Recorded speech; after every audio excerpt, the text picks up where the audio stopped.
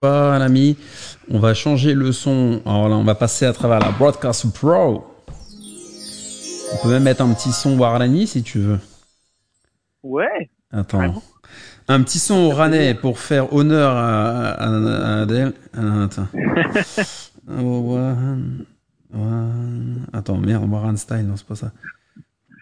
Warren, il y a un. Alors, normalement, on va l'entendre avec, à travers la. Ah non, c'est Cheb Raleigh de Warren. Non. Ouais, ouais. Mais Aïcha, dans ce texte.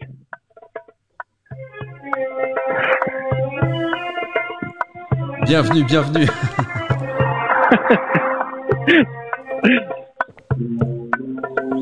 Ah là là, il manque plus que la petite chicha là. Ouais, salut Adèle. Bah alors, de quoi on va parler aujourd'hui là? Salut Alex, comment ça va? Ça va et toi? Ça va, super. Bon, aujourd'hui on va parler d'un sujet donc qui fait tendance aujourd'hui, c'est le matchmaking pendant la période du Covid-19. Mhm. C'est un sujet un peu difficile à aborder parce qu'on pense souvent à la première nécessité, à la crise. On a plus tendance à avoir un côté négatif lors de cette crise-là. Mais au travers de cette interview, je pense que les gens ont besoin d'un peu de positivité dans leur vie. Et voilà, avec ce confinement, les gens ils ont besoin de dons d'énergie positive un peu pour penser à autre chose, s'évader et pourquoi pas trouver l'amour. Voilà. Ah oui, oui, ceux qui sont célibataires en confinement, ils font comment alors?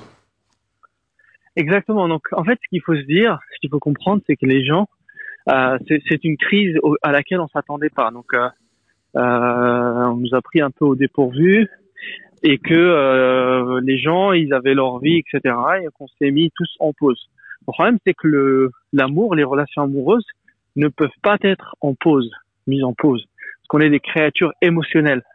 On vit à travers les émotions. Ah, les émotions, c'est D'accord? important. Je lisais un truc sur le marketing émotionnel. En fait, si tu veux toucher ton audience, il faut que tu la touches émotionnellement. Et en fait, maintenant tout depuis toujours, en fait, tout est émotion.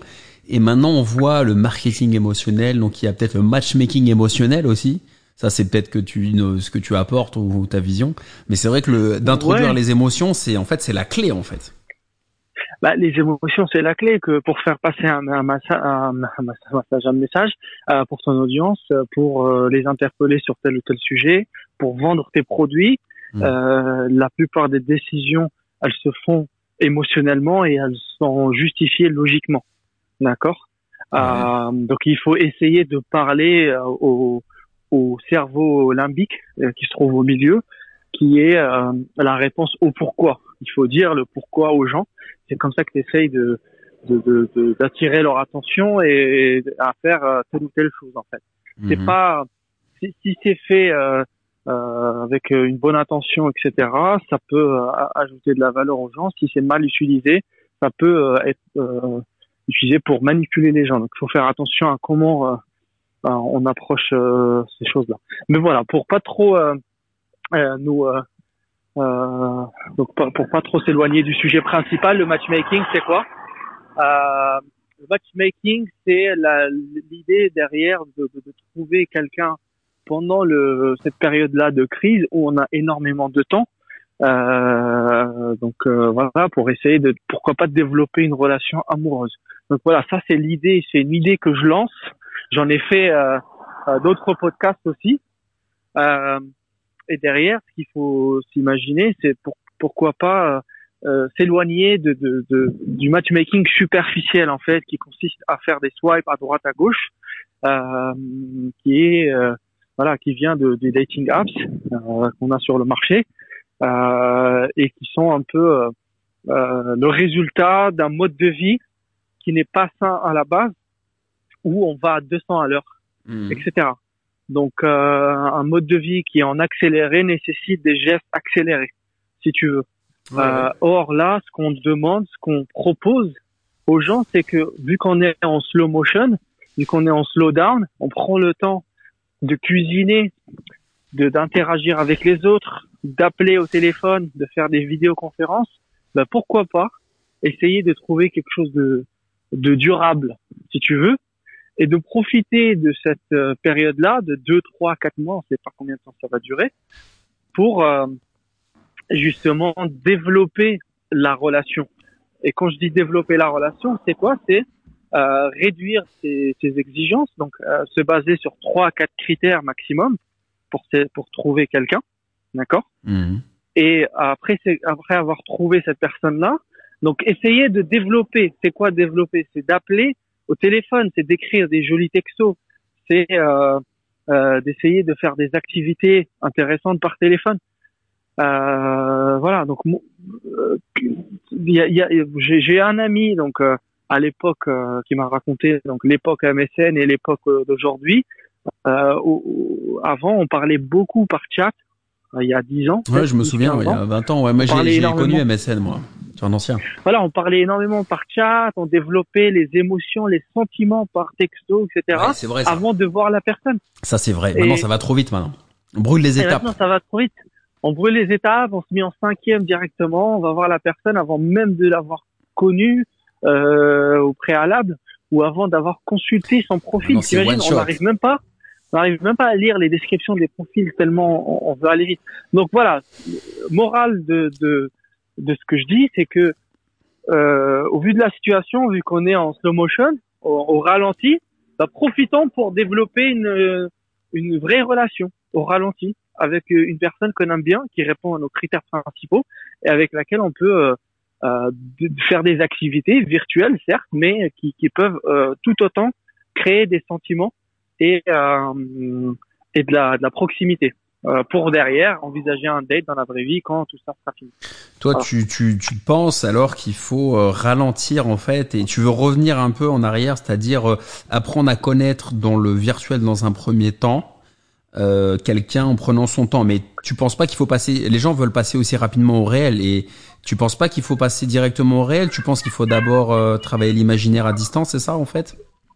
Bah, si tu prends, alors, si on fait un retour en arrière, donc il y a 2 mois, comment on vivait, je te prends la vie moyenne d'un gars de Londres.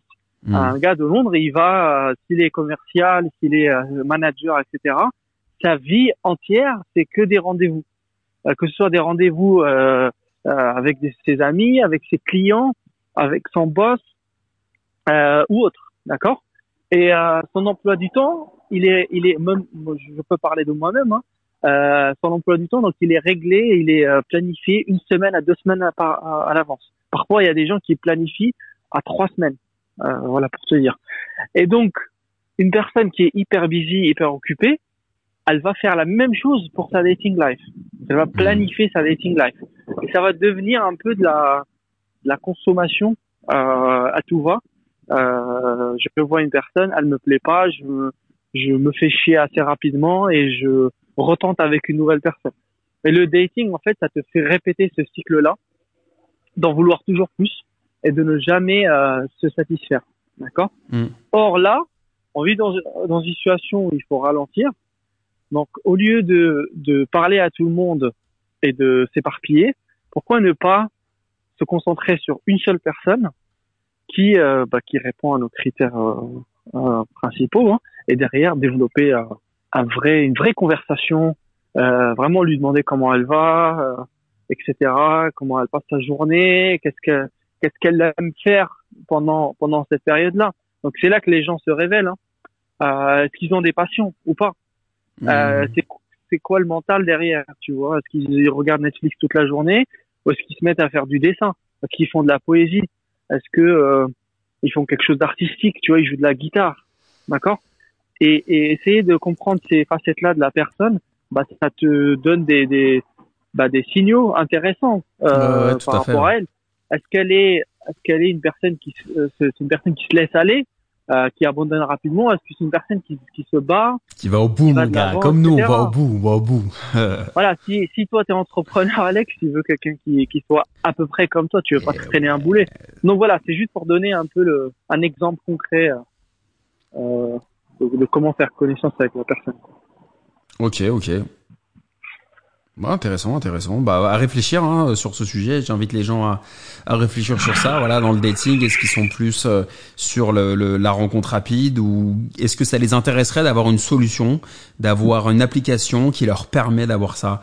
Donc voilà, j'ai envie que les gens réagissent là-dessus. On va les laisser un peu dans le suspense, mais en tout cas réagissez là-dessus. À nous dire si vous voulez revenir un peu en arrière, comme à l'époque d'MSN il y a 15 ans, sur un peu slow down, tu vois, il y a le slow, tout est slow maintenant, slow food, tout, on veut revenir on est allé trop vite, il y a trop d'AVC là, on est allé trop vite, faut slow down les gars. Ok, voilà, prenez soin de vous et puis on se reparle très vite. Allez. Voilà. Merci. Tchuss. Merci, ouais, super.